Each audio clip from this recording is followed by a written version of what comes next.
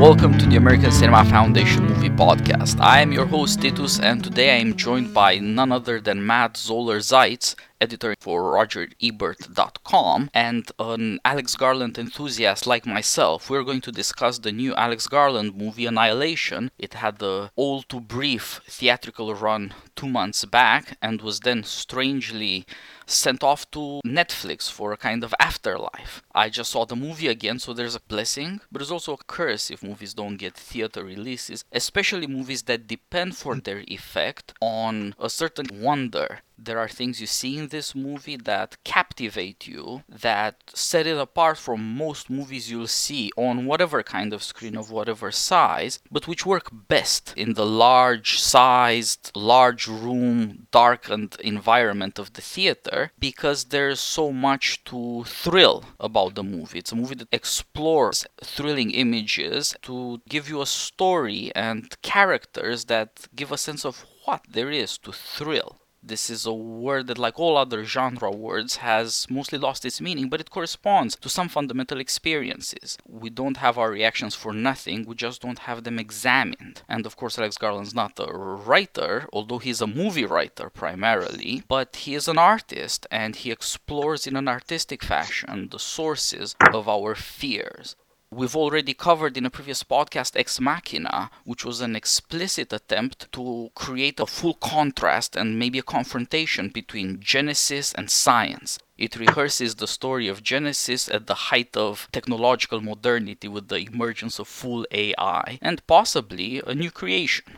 This one also does the same by confronting the attempt to understand scientifically radical possibilities of the theory of evolution with the story of the Garden of Eden, the place where creation first happened and all the beings came up. And I don't know if Alex Garland is a Christian or an atheist, but he cares about these stories, cares enough to get details right and to bring up these images in a way that comes alive for audiences. To start with, a brief overview of the plot. An asteroid hits Earth, but instead of fire and Armageddon, it creates a zone called the Shimmer, where everything starts changing in radical creativity.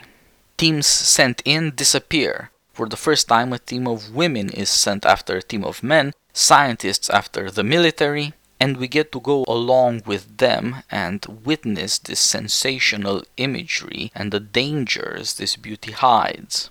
At the center is a character, Lena, played by Natalie Portman in an admirable effort, a former military woman who turned to science and academic life, and who's trying to find out what happened to her husband, a soldier who went into the Shimmer before her.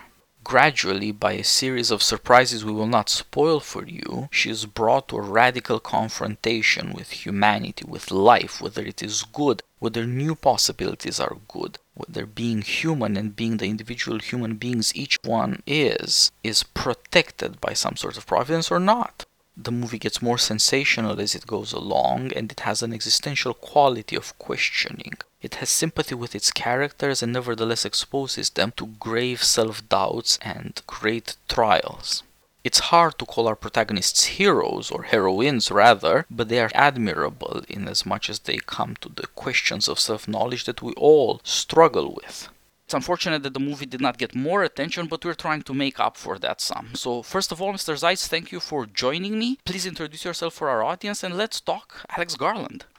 Okay, so I'm Matt Zoller Seitz. I'm the editor-at-large of RogerEbert.com. I'm the television critic for New York Magazine and Vulture, and I'm the author of books on film and television, including the Wes Anderson Collection, The Oliver Stone Experience, Mad Men Carousel, TV The Book with Alan Sepinwall, and the forthcoming book about The Sopranos, which is called The Sopranos Sessions. And I'm a big Annihilation fan. I saw it at a press screening. They actually had press screenings, despite the fact that it barely got a theatrical release, and I was really knocked out by it, and I went back and saw it during its regular release 3 times. And the third time that I went to see it, I was on Twitter and I invited people to come see it with me. I told them what theater I was going to and what showtime. And to my surprise, the showing was almost sold out. It wasn't a big house. It was about 60 seats, but it was on a Thursday night at 8:20 or something like that. And it sold out, and we all went to a restaurant nearby called Schnippers, which is near the Port Authority. And they blocked off a section of the restaurant for us, and we just ordered food and sat there and talked about the movie for an hour and a half. So it was kind of like a film club, and I think I might try to do it again. But we were talking about it, me and all the other people who attended. It was an interesting mix of people who follow me on Twitter, but it was some people who write about movies and are obsessed with movies and own a lot of film books and DVDs and stuff. But there were also people who just were into that particular movie. Like, they didn't necessarily have a rich history of science fiction fandom. They just saw it because they'd heard me, or they'd heard someone else talking about how good it was, or they'd read a good review of it or something, and they went to see it. And the one thing that everybody there had in common was they were obsessed with this movie. And what struck me about it, it was really an eye-opening experience, was I have my own theories about what the movie is trying to say. And it was a pleasant surprise to me to see that other people also had their theories, but they were not the same theories. It's remarkable how this movie offers an avenue of interpretation for everybody based on their own experience and their own preoccupations. For example, I responded to it mainly as a story about grief and trauma and what it does to people, and how, you know, when a traumatic experience hits you, you change and you're the same person, but at the same time you're a different person. And that's not the only thing I brought out of it, but that's what immediately struck me about it. And a number of my friends, including Angelica Jade Bastien, who writes for Vulture and RogerEbert.com, she wrote a very nice essay exploring that particular aspect of the film. But I spoke to other people who saw it as a parable of addiction and recovery from it, people who saw it as being about evolution, and also interpreting it in mythological ways. There was a lot of discussion of the Bible, but also of Eastern religions and Buddhism. And I have a sheet with all of the different interpretations. There were so many theories flying around that one of the people who went to the screening, he took out one of the paper menus from the restaurant and turned it over, and he started writing down summaries of all the different theories that he heard. And I saved it. I saved it, and I'm going to have it framed and put on my wall. But yeah, I think it's great. And we're only we're not even halfway through the year. We're like a third of the way through the year. But I already can tell you that I'm having a hard time seeing any other movie replacing this one as my number one movie of the year, because just the sheer amount of time that I've thought about it and discussed it with other people and read about it is remarkable. It's remarkable. It reminds me of the first time that I saw the Terrence Malick film, The New World, 12 years ago. And I became obsessed with that movie, and I wrote 2 reviews of it and multiple pieces about different aspects of it, including the sound design. And I became known as the Malick guy for a while, and I'm kind of the Annihilation guy right now. And that's fine. That's totally fine. And of course, Malick is great company for Garland to be in. They're two of a number of directors who want to get to audiences who do have such varying experiences that they'll come up with theories about it. And of course, it's not enough to have different experiences or backgrounds. The movie also has to hit you. It has to find something in you to get this response. Come up with a theory. What is this about? You have to care first, and then to try to figure out why you care about it. Directors who do this with existential questions are only a few, and it's great to have them put out the sort of movie where the adventure plays on over 2 hours in ways strange enough to keep you guessing, but also developing a certain foreboding. You gradually get a sense of where this is going, not necessarily the specifics, but it prepares you for a confrontation. I want to say that it's outside genre expectations, that it's not based on every other thing you've seen before, but I'm not sure that does justice to it, not least of all because Alex Garland is no enemy of genre. No, he's not. And in fact, this to me was a perfect example of a distinction that I make. The phrase science fiction is applied to any movie that has elements of science fiction, but I'm near absolutist about issues like this. I bristle when I hear movies described by a particular genre label when I don't feel that they've fully committed to that genre. And I would argue that the vast majority of movies that are classified as science fiction are not real science fiction. They are some other genre with aspects of science fiction. For example, Star Wars is not really science fiction. It has the trappings of science fiction, but it's essentially a fantasy like the Arthurian legends or Lord of the Rings. It's a space fantasy, I suppose. Whereas a movie like this one, I think, is true science fiction. And by that I mean that it deals with ideas. It lives almost entirely in the realm of ideas. And this is something that I think people don't want to hear because we're taught to prize characterization and literary values over this. But I think that characterization is secondary in a true science fiction film. I'm not saying that it's not a good idea to have characters who are interesting and that you care about, but I'm saying that it's not what the movie is mainly concerned with. The characters are a vehicle by which we explore certain ideas.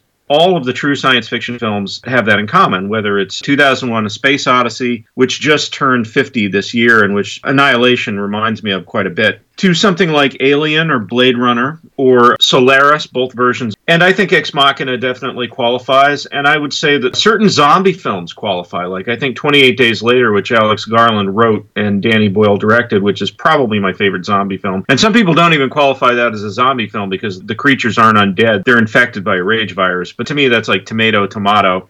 Yeah.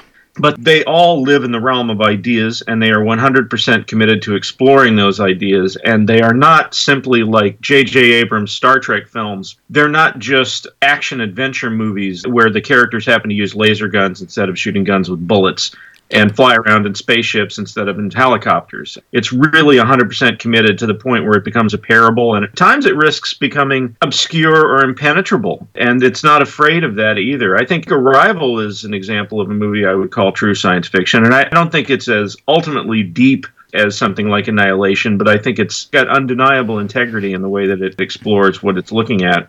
But I want to go back to Malick for a second, because Malick, I think, is an influence on this. And I'll never forget when I showed 28 Days Later to a friend of mine who had never seen it. And this is a buddy of mine who's not a cinephile, but he would come over to my house. He would show up at my house like unannounced. He was one of those guys. And we would hang out, and sometimes we would watch a movie. And he would always say, hey, are there any movies I should watch? And I'd put on a movie that I think he should watch. And I showed him The New World. And a few years later, I showed him 28 Days Later, and he said it reminded him of The New World. And I said, that's interesting. That's never a connection I would have made. And he said it was something about the feeling of it and the way that it made the landscapes beautiful, and it really paid attention to the interaction of the ruined buildings and the vegetation that was taking them over, which is another connection it has with Annihilation. And mostly this idea of nature reasserting itself over civilization now that human civilization has been dealt a catastrophic blow, and nature is coming back to take what rightfully belongs to it.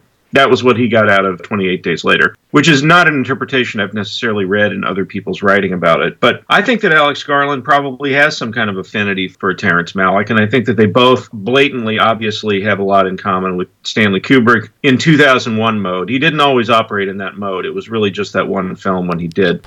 I think David Lynch also lives there a lot of the time. And David Lynch is somebody who operates in the realm of dreams. I don't think you could call him science fiction necessarily, although he has made science fiction. But I just mean in the sense that he lives in the world of ideas. That was made clear again most recently in Twin Peaks: The Return, in the 8th episode, which is this kind of mythological consideration of what the detonation of the first atomic bomb meant to society. And it's like it's a birthplace of a new kind of evil and a new kind of chaos. At least that's part of what I got out of it. And that entire sequence, that long wordless sequence where we see the detonation of the bomb and we go inside of it, which is amazing, and it looks like synapses firing in the human brain. It was very obviously in the same vein as the ending of 2001. And the ending of 2001 is in the same vein as that finale of Annihilation where she's facing a double of herself and we're seeing a different kind of creation. But I think what ultimately all of these movies have in common is that they are trying to visualize that which cannot be imagined. And they're coming up against the limits of their own imagination in the process. And this Kubrick book, which just came out by an author named Michael Benson, I've been recommending it to people. I think it's tremendous. It illuminates for me how the creative process is based on not just good ideas and successes, but also mistakes and failures, which lead you to different approaches. And one example of that is the visualization of the higher intelligence in 2001. And I've read some people who assume that it's aliens, like extraterrestrials, like organic creatures, and others who think it's machines, maybe because that connects with AI, which Kubrick wrote. But ultimately, we don't see these creatures. You know, the monoliths presumably are not the creatures. They are devices that were left by them that are transmitting signals to basically tell them where to go next and how to evolve next. So we don't ever see the creatures that made that monolith, but Kubrick wanted to show them. And in fact, he and Arthur C. Clarke discussed how to visualize them. They had different ideas, and all the way to the end of the production, one of the last things they did when they were shooting the special effects was they shot a sequence with the actor who played Moonwatcher, who's that lead caveman who uses the bone as a weapon. he played this character and they fitted him in a suit which was covered with polka dots, and they put him against a background of stars, and they somehow inverted the film. I'm probably not describing it very well, but let's just say that they tried very hard to make something that was eerie and unrecognizable and completely new, and Kubrick looked at the result and said, it looks like a guy it looks like a guy in a polka dot suit. Get rid of it. But ultimately, everybody, including Kubrick and Arthur C. Clarke, came to the conclusion that it was much more effective not to show the aliens and not to get too literal-minded in that trip that Dave Bowman takes at the end of the movie, and to keep it on the edge of abstraction. And you're seeing things that are recognizable, like there's footage of Monument Valley, which you've seen in a lot of John Ford westerns and other westerns, but it's treated so that it's got this crazy psychedelic colors. They use some kind of negative reversal process on the film. And there's some animation in there, and there's some slit scan photography, which was perfected by Douglas Trumbull, where you've got these mirrored images coming at you, seeming to burst off of a horizontal axis. Essentially, what they're running up against was the fact that you cannot visualize that which no one has seen or experienced. It's just not possible. And what you're going to get is a version of something that has been seen before. And if you work really, really hard at it, you can make it seem new or even wonderful or frightening. But ultimately, it's always going to feel connected to something that you knew. And I think Annihilation is on a short list of movies that have shown us the idea of creation in a way that feels new.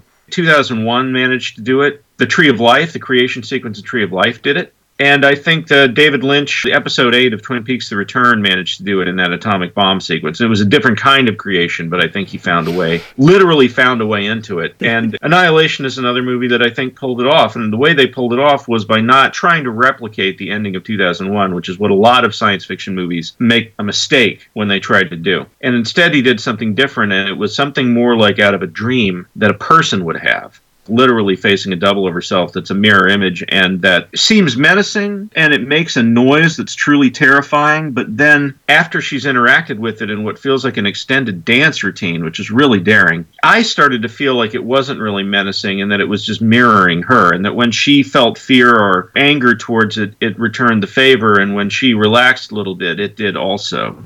I could talk about that sequence all day. I don't want to bore the listeners, but wow. I mean, it knocked me out. And that first time that the noise comes out of the double, that sound effect, which sounds like the vocoder that Peter Frampton uses in his rock and roll from the 70s, except it's like guttural. It makes the hair stand up on the back of my neck, and it's still, just describing it makes the hair stand up.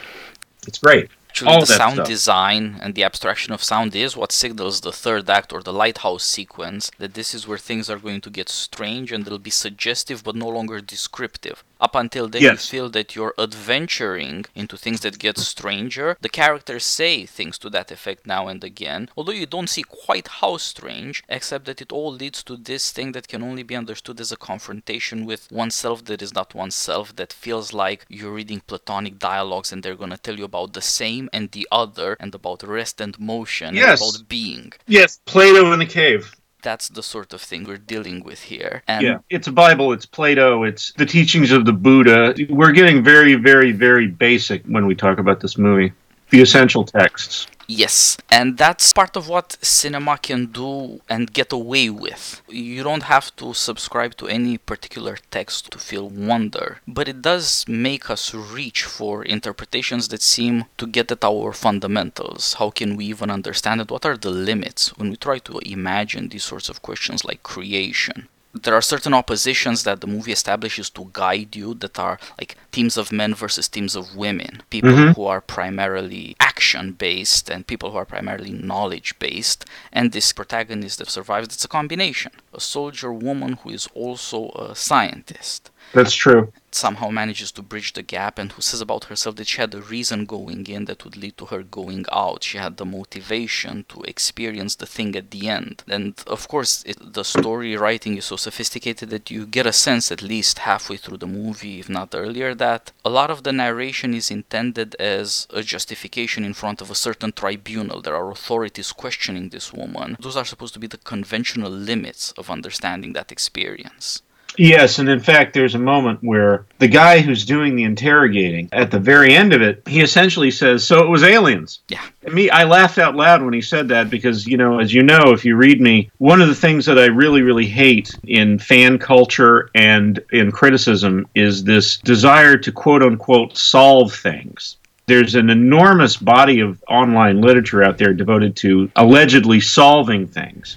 Whether it's the end of 2001, the end of The Sopranos, the end of Taxi Driver, Annihilation became that for a while. I hate that. And I don't think that filmmakers are hoping that people will do. Like, they want you to think about it and respond to it emotionally, but it's not a crossword puzzle. It's not an equation that can be solved for X. And I think that a lot of that comes out of a very male response to art. I think video games might have made this tendency worse, although there was a touch of it even when I was a kid in the 70s and 80s. Men trying to explain and solve art, and I think it's about dominance. Treat a work of art like it's an opponent and beat it, and then you can move up to the next level or move on to the next thing. And the idea of submitting to a piece of art, giving up control and letting the art stir things in you and take you to places without a roadmap is something that is anathema to a lot of viewers, mainly men. I keep coming back to it. It's a guy problem. And men get very, very angry sometimes when I tell them, that may be your answer, but it's not the answer. Because it means they've spent hours trying to solve this thing, and that may not be the answer. It makes them really mad. And I think Annihilation is opposed to all of that. And there's something really beautiful and pure about the way that it is constructed. I called it a series of spiritual prompts. It's intended to get you thinking about your own life and thinking about the world around you and going off down your own neural pathways to different discoveries.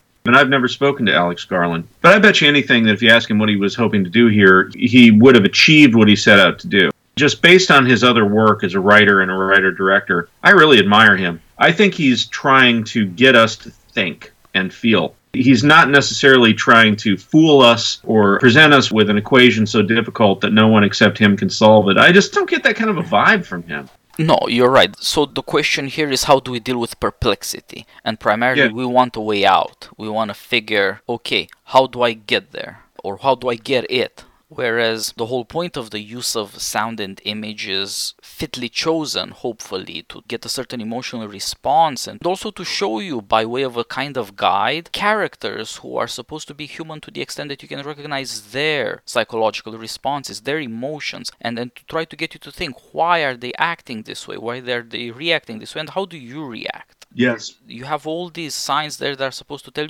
you need certain personal experiences. There are certain things, from abstract questions like, what does evolution really say about providence, in the sense of, is there any special place for being human, or is it just an accident? Is it forever, or are we forever endangered?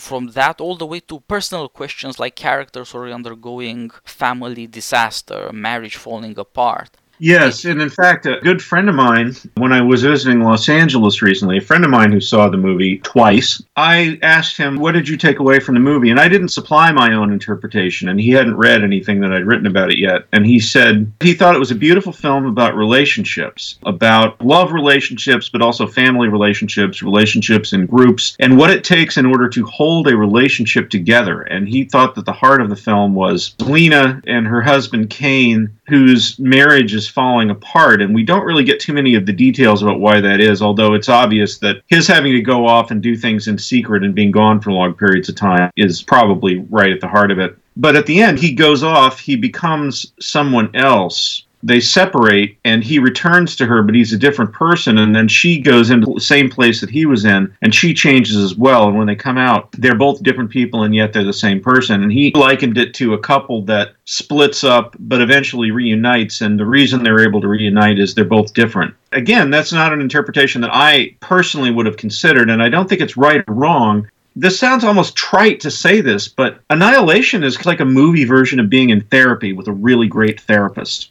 A bad therapist is one who has a preconceived notion of who you are and what's going to make you happy and what you should do with your life, and steering you in that preconceived direction in a way that can be unhealthy or unethical. But a great therapist is one who listens to you and is sort of trying to maybe prod you off the obvious path, not to guide you towards the answer that they want you to have, but just to guide you towards a different answer, just to see what happens. Break whatever regular thought patterns that you have and lead you to something that you might not have otherwise considered. And I think this movie does that. Yeah, to be a good filmmaker, you have to be a good practical psychologist. I think that's true for the really good filmmakers. The ones that are essentially showmen who want to just make you, the horror filmmakers who just want to make you jump and, they go boo and you go, ah! I don't think it's necessary to have that skill set. Although it might help a little bit if you're a horror filmmaker to know what makes people tick. But I think if you want to make people feel and think, I think you absolutely have to be more sensitive. Yeah.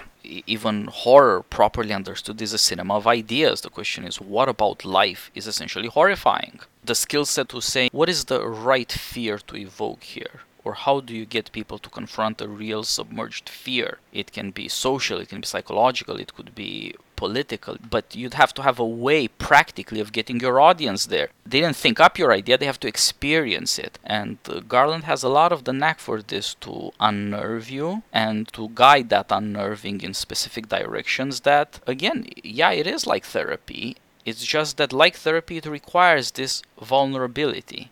You have to open yourself up and put your experiences up for examination, if only within your own consciousness. You have to be willing to say, yeah, this kind of reminds me of experiences I've had. I know something about this misery. That's the first thing. It's not a happy movie. It's not happy people doing happy things. It's not happy things happening. You have to deal with certain unpleasant things. When they're going into the shimmer, they are confronting the absolute best or the absolute worst thing that can happen. And there is a strong element of horror to the film. I think it's almost as much of a horror film as it is a science fiction film. But there's always been some overlap between those two genres, yes. I think. Well, you used a phrase, suggestive but no longer descriptive, which I like a lot. And I think that goes to the heart of what, in my opinion, makes a great film of ideas. It can be science fiction, it can be horror, or it can be just some kind of a parable. And there are certain stories that are essentially realistic, that are right on the edge of being non-literal. Like television shows like The Sopranos and Mad Men are always living right on the edge of the uncanny, and sometimes they cross over. Sometimes surreal things happen, and sometimes the dream world seems to merge with the real world. And a lot of times you'll see an episode of those shows where there's nothing, strictly speaking, that is unrealistic, like a deliberate dream moment, and yet the entire thing feels dreamlike in a way that makes you question what you're seeing. And a lot of times the show doesn't answer the question. And I love that kind of storytelling. That's probably my favorite, where you're not entirely sure how you're supposed to take it, and you have to make a decision as a viewer. It's a very active kind of storytelling. Do I agree with it? Do I agree with its view of human nature? Do I agree with its view of life? Do I feel any sense of connection with what's being shown? And it's not escapism. To me, the word escapism means you have to escape the responsibility for having to make any decisions. And the opposite of escapism is a film where you're continually having to make choices like every minute of the movie. And I think that's why people find certain kinds of films, quote unquote, boring. I think it's because they are constantly having to ask themselves, how am I supposed to take this? Is it meant to be funny and the joke is not landing, or is it not meant to be funny at all? If you have to ask yourself too many questions during a movie, certain people shut down. A lot of times what people prefer is the movie to supply the answers. And the commercial apparatus of cinema is largely based on that. There's no way to escape it, and I wouldn't necessarily say that it's bad. And the vast majority of filmmakers who are reacting against escapism are reacting against that kind of behavior in the audience, and it's a conditioned behavior. That's how I describe a lot of criticism of movies that are unconventional in some way, including genre films. Because, what people want to know is, why is this thing not like the thing that I get 95% of the time when I go to the movies? How dare they? And sometimes the changes that have been made are really not that great. They might have done one or two things that are mildly challenging, but you still see an allergic reaction from people. And it's very, very depressing, because the movies that have really lived with me ever since I've seen them are the ones that are more comprised of questions than answers. The suggestiveness that you're talking about is a big part of that. That goes to the visuals, like the situations in Annihilation, where they give you a strange image like that crocodile with the teeth arranged in spirals inside of its mouth, and they give you a possible explanation for it, but it's not definitive. And the people who are made out of plants, those like plant statues of what used to be people, I suppose, they give you a little bit of information about what that might be, but they don't give you any answers. That's left unresolved, and like almost every major thing in this movie is left unresolved, and you have to finish the thought with your own thought. I would say that broadly, the condition for genre filmmaking, which seems to be how we need industry to function, is great directors and writers. If I have to trust John Ford, I have no problem with that, or Howard Hawks, or David Lynch in his own strange way. Somehow that's required for audiences to go along. They'll experience discomfort, they'll experience weird things, and I think of directors now who are very popular or have been very popular who nevertheless are very strange people, like Spielberg. Yeah. People are willing to trust him because they're fairly safe in his hands. Yeah, Spielberg's a weird case. He's a weird case. I love Spielberg. I absolutely adore Spielberg, but I always say Spielberg is smarter than everyone who thinks they're smarter than Spielberg. And one piece of evidence of that is that people keep describing his movies as feel-good movies. And if you actually look at what happens in his movies, almost none of his films fit that description. Yeah. Even something like Jurassic Park, somebody builds this park and it completely falls apart and the animals eat the guests and a handful of people are lucky to get out with their lives. That's how that movie, you know, in E.T., it's a bittersweet ending. He has to go back to his home planet, and Close Encounters, like, hero of Close Encounters, it's about a guy who chooses selfishness, essentially. I mean, it's kind of the ultimate 70s film in that way. Yep. But, I mean, you know, we could have a whole separate discussion about Spielberg, but sure. But definitely, all of these really interesting directors have something infuriating, something that is untamed, and either they don't particularly care what you want from them, or they pretend like they care and they ultimately don't care. I think the true genius of Spielberg is in tricking us into thinking that he cares about what we want. Well, at least he makes an effort to bring you along. Yeah, he does. Maybe that's what trust is like in a movie theater. You need to trust that your director will be worth your time, and he needs to earn that trust to some extent. These are always very tricky to negotiate because nobody can predict his career in advance. But, of course, you can tell, at least at some level in a director's career, that he's picky about his audience. And that pickiness may go in different directions. It could be popular or unpopular. But it is there because they're thinking people, and they know people, and that's the strange thing, how much they know about other people and how well they hide it. That's another thing that somebody like Spielberg, who's very popular, and somebody who's unpopular would have in common. They know a lot more about their audience than their audience would suppose. Yes. That's what audiences react to. How can you really trust these guys? With your time, with your hopes, with the stuff that you would be laying out and making yourself vulnerable. And then, of course, there's always a fear of being played for a sucker. How do you know that the guy whose imagery is so pretentious, how do you know that he really has something deep when, in fact, it might all be a scam? And these things seem to have gotten worse in certain ways. As more people pretend to be sophisticated, there's less willingness to say, well, being sophisticated means giving somebody a chance to say what he's got. Yeah, I think so. I think about some of the movies that have borrowed elements from 2001 but are not on its level.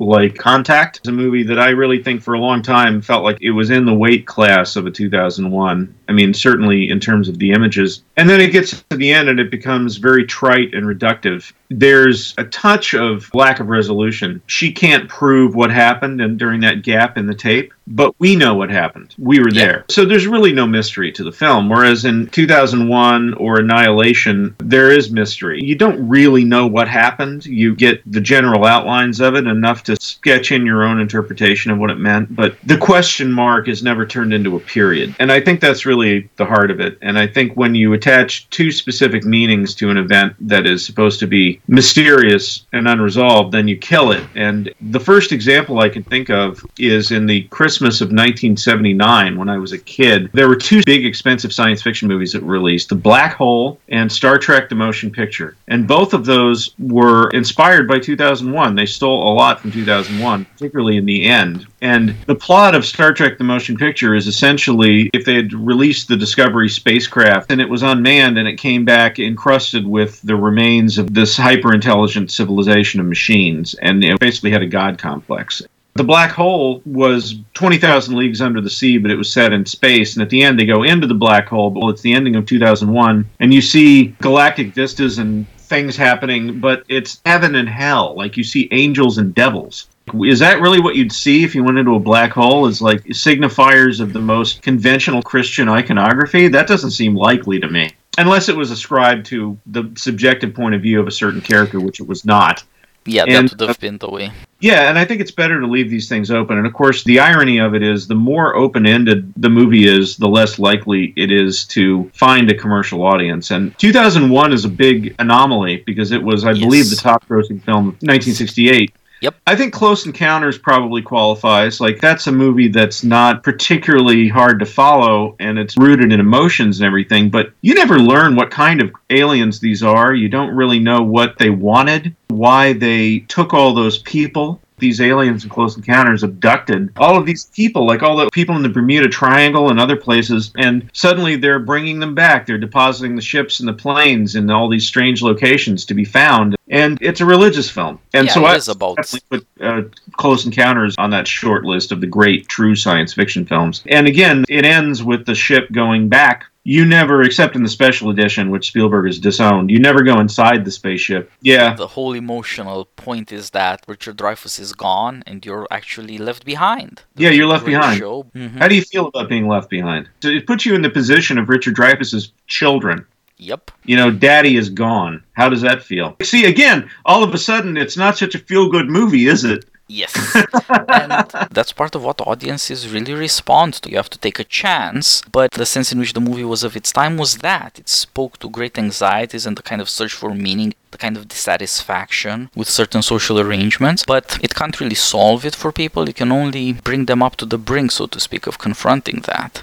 And there are limits to what the movies can do. That's also part of what makes good movies. They're not going to fix your life for you, but they could bring you a degree of self-knowledge. Right. If, of course, you deal well with your vulnerability and are actually in the hands of a director who has something serious to say. Like you were saying about the ending of Annihilation, this woman who goes through this increasingly more terrifying sequence of strange things and is more and more aware throughout of her own failings and remembers with guilt and shame her own failures, nevertheless has to not let that break her. And actually it almost does, just like in the scene when the double forces her up against the wall and the more she strives against it, right? Yeah. So you see these things fire up and connect in ways that are not pre-established, but they kind of strike you, and once you start seeing a few more add up, and she has to have the air knocked out of her. She collapses almost out of breath. Well, but she gives in. What happens is she stops fighting. Exactly. The double was not trying to attack her. I think it was mirroring her, but when she tries to go for the door and it grabs her and it presses against her and it almost looks like a rape. I know what you mean, exactly. It's very uncomfortable to see. But when you get close to it, you realize that it's like it doesn't want her to leave. Exactly. It doesn't want to let go of her, which, you know, leads me back to this idea of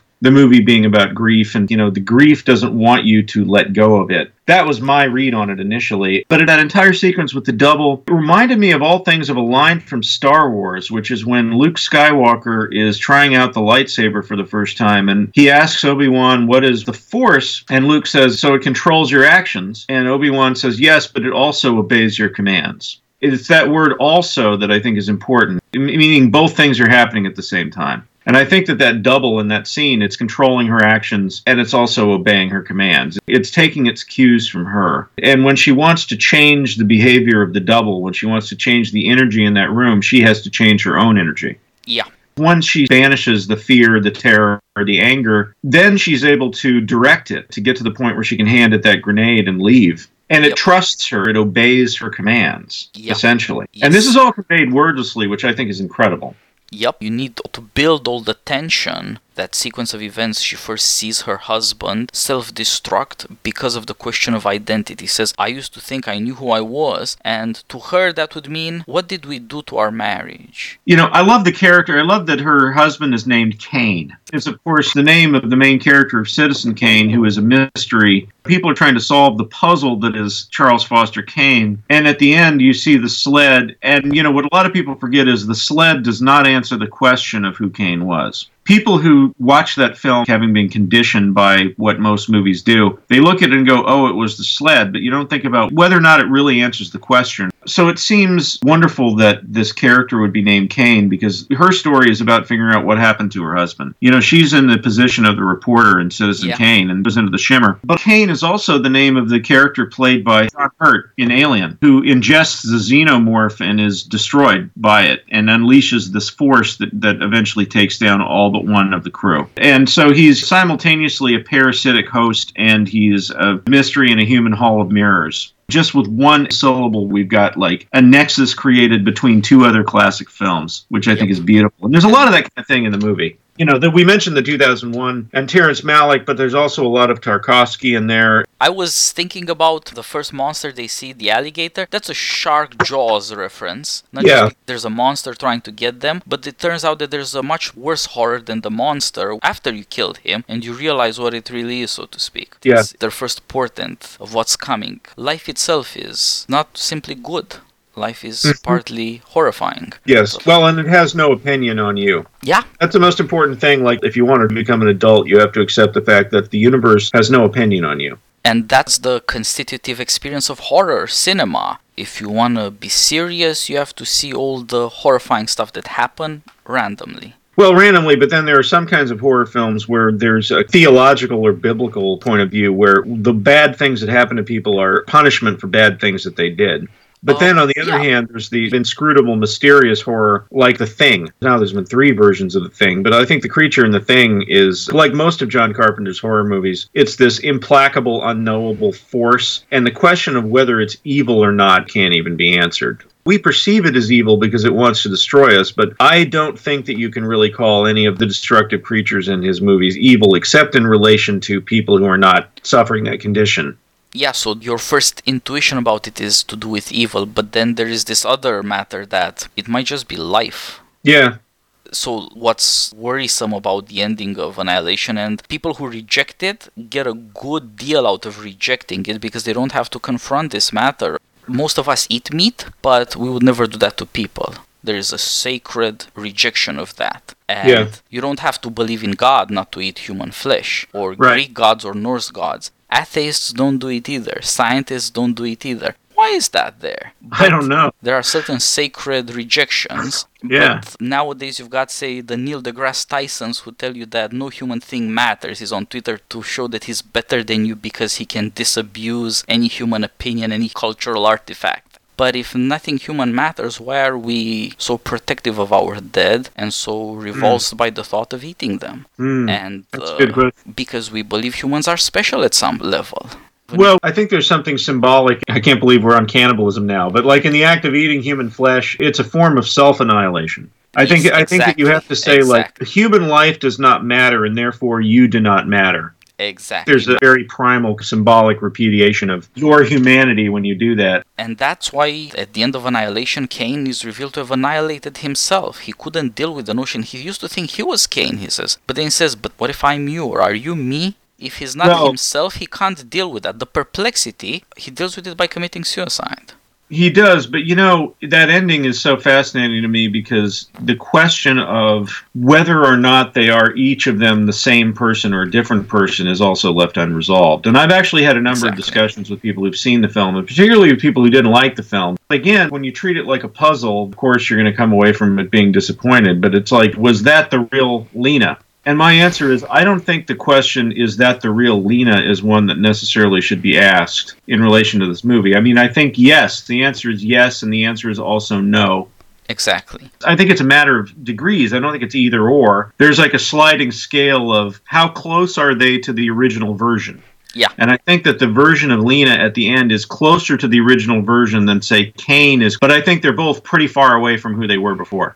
Yeah. That's a transformative experience. They were both drawn to it, but they dealt with it in very different ways, which have to do with their characters, but also with something else. She gets the benefit of other people's experience. Throughout the story, she sees how other people have dealt with it. This is essential to who she is, and I think she starts out as a very dismissive sort of person. Her scientific view of things is shown as shallow in the beginning, but you see that, aside from her public presentation, say in class, her inner life is very troubled, and she has experiences that she would never acknowledge, but which are very important and have led her to a crisis. And she is capable of experiencing shame and guilt and very powerful emotions that make you ask yourself, who are you, and are you a good person? Yeah. that means you have to take questions of humanity essentially seriously. And as a scientist, she doesn't. So what she says is a reduplication of cells. It works in powers of 2. 2 become 4, 4 become 8, etc. And then she says, and that means there was originally just 1. Right. Now you could say that's 2 to the power of 0 mathematically. That's 1. But the important thing there is, if everything replicates something before it, how could there ever have been a beginning? Well, then all of a sudden you're back to the Old Testament. Yes. And the New Testament. You could say that that's the strange situation of our science. We believe in the Big Bang, and unfortunately there's only one precedent for that, so to speak. It's religion. It is. It's weird. And it's troubling. It makes you think. It does. Well, we're bringing it back again to Arthur C. Clarke, one of the most famous quotes. Yes, any technology exactly. Sufficiently advanced is indistinguishable from magic. And I have always believed that religion is just an attempt to explain that which we're not evolved enough to explain. And we now know that God's opinion has nothing to do with how much rain fell or didn't fall today. We now know that because, we have science. And, the Big Bang, I think it's really fascinating to me that the Big Bang is essentially let there be light. And we're trying to find a scientific explanation for the book of Genesis. Yeah. I think Terrence Malick kind of wedded those two things beautifully in that sequence of Tree of Life. Yes, and there's again Garland's connection to that because he's also concerned with what would creation really mean? We use that word a lot. Everybody's supposed to be creative. If you're not, you're somehow a deficient human being. But science and the Bible teach you that creation came out of nothing, so that's okay. But if creation isn't out of nothing, then it's out of destroying something else. Right. That's the stuff that Garland is getting at. You're going to have annihilation to have creation. And somehow we're stuck with the legacy of it's either creation out of nothing or creation by destruction. And somehow we've abandoned the teaching of creatio ex nihilo. But the consequence is we have to deal with this horror now. It means that all creation has to be done by destruction, and we have to be destructive to be creative, which is not the thought we embrace most of the time. Well, no, but some of we're wandering down a different path here, which is not necessarily such a bad thing. But I should go soon because I actually have some writing. Yes. But I did want to say in passing that every conversation I have about this film is a conversation that could conceivably go all day long if I didn't have other things to do, and that's really a compliment to the movie. Yes, and I never turned down an opportunity to talk about this movie with people. Like no two people have had exactly the same response, and that's an amazing thing to me. It tells me that Alex Garland has created what amounts to an essential text. Then it portends great things from him in the future. I think so. I hope that whoever gives him money to make a movie next has enough imagination to see what they've got. You mentioned this at the top of the recording, but I really think Paramount blew it with this movie. I mean, and I'm not just saying that because I like the movie, but I think this movie had a chance to be, if not, like a Star Wars or Marvel level hit, I think at least on the level of something like Arrival. Yeah, you're right. And when you look at how people respond to this movie, they respond to it very intensely. And they talk about it, and they want to go read about it, and they want to discuss it with their friends. And, that is a word-of-mouth movie. And this movie is still playing in certain theaters, despite having essentially been dumped by Paramount. It's limped its way past, I think it's up to $35 million or something. Yep. I suppose you could say, well, they made the right decision in selling the overseas rights to Netflix because they made their money back. But think of all the money that they could have made if they had had the imagination to properly promote this film. People listening, go see it on Netflix. At least Alex Garland should get something out of this. And the other people who made the movie, it really is their career on the line. I have a lot of admiration for Natalie Portman, who really drove this project. Scarlett Johansson and Natalie Portman are two people who deserve to be appreciated more for the way that they're using their star power to get interesting films made. Yep. And they're trying to go in very unusual directions to broaden what audiences will have as a real opportunity, as a real available option at the theater near them. Not a lot are doing that, so hopefully this works out. At least it becomes a Netflix hit of some kind, which we can never measure because we don't have the data, but maybe it'll have measurable effects. So, thank you for joining me, first of all. I'll write to you on Twitter. Let's talk about the dark side of Spielberg some other time. I think that would be disturbing great. things, that. Right? He's at the point where people need to talk about his legacy, and I think there's a lot to talk about. There's a lot to talk about. Stuff. Definitely. Thanks a lot for joining me, and good luck with writing, meanwhile. Looking forward to it. Thanks a lot. Take care. All the best. Bye.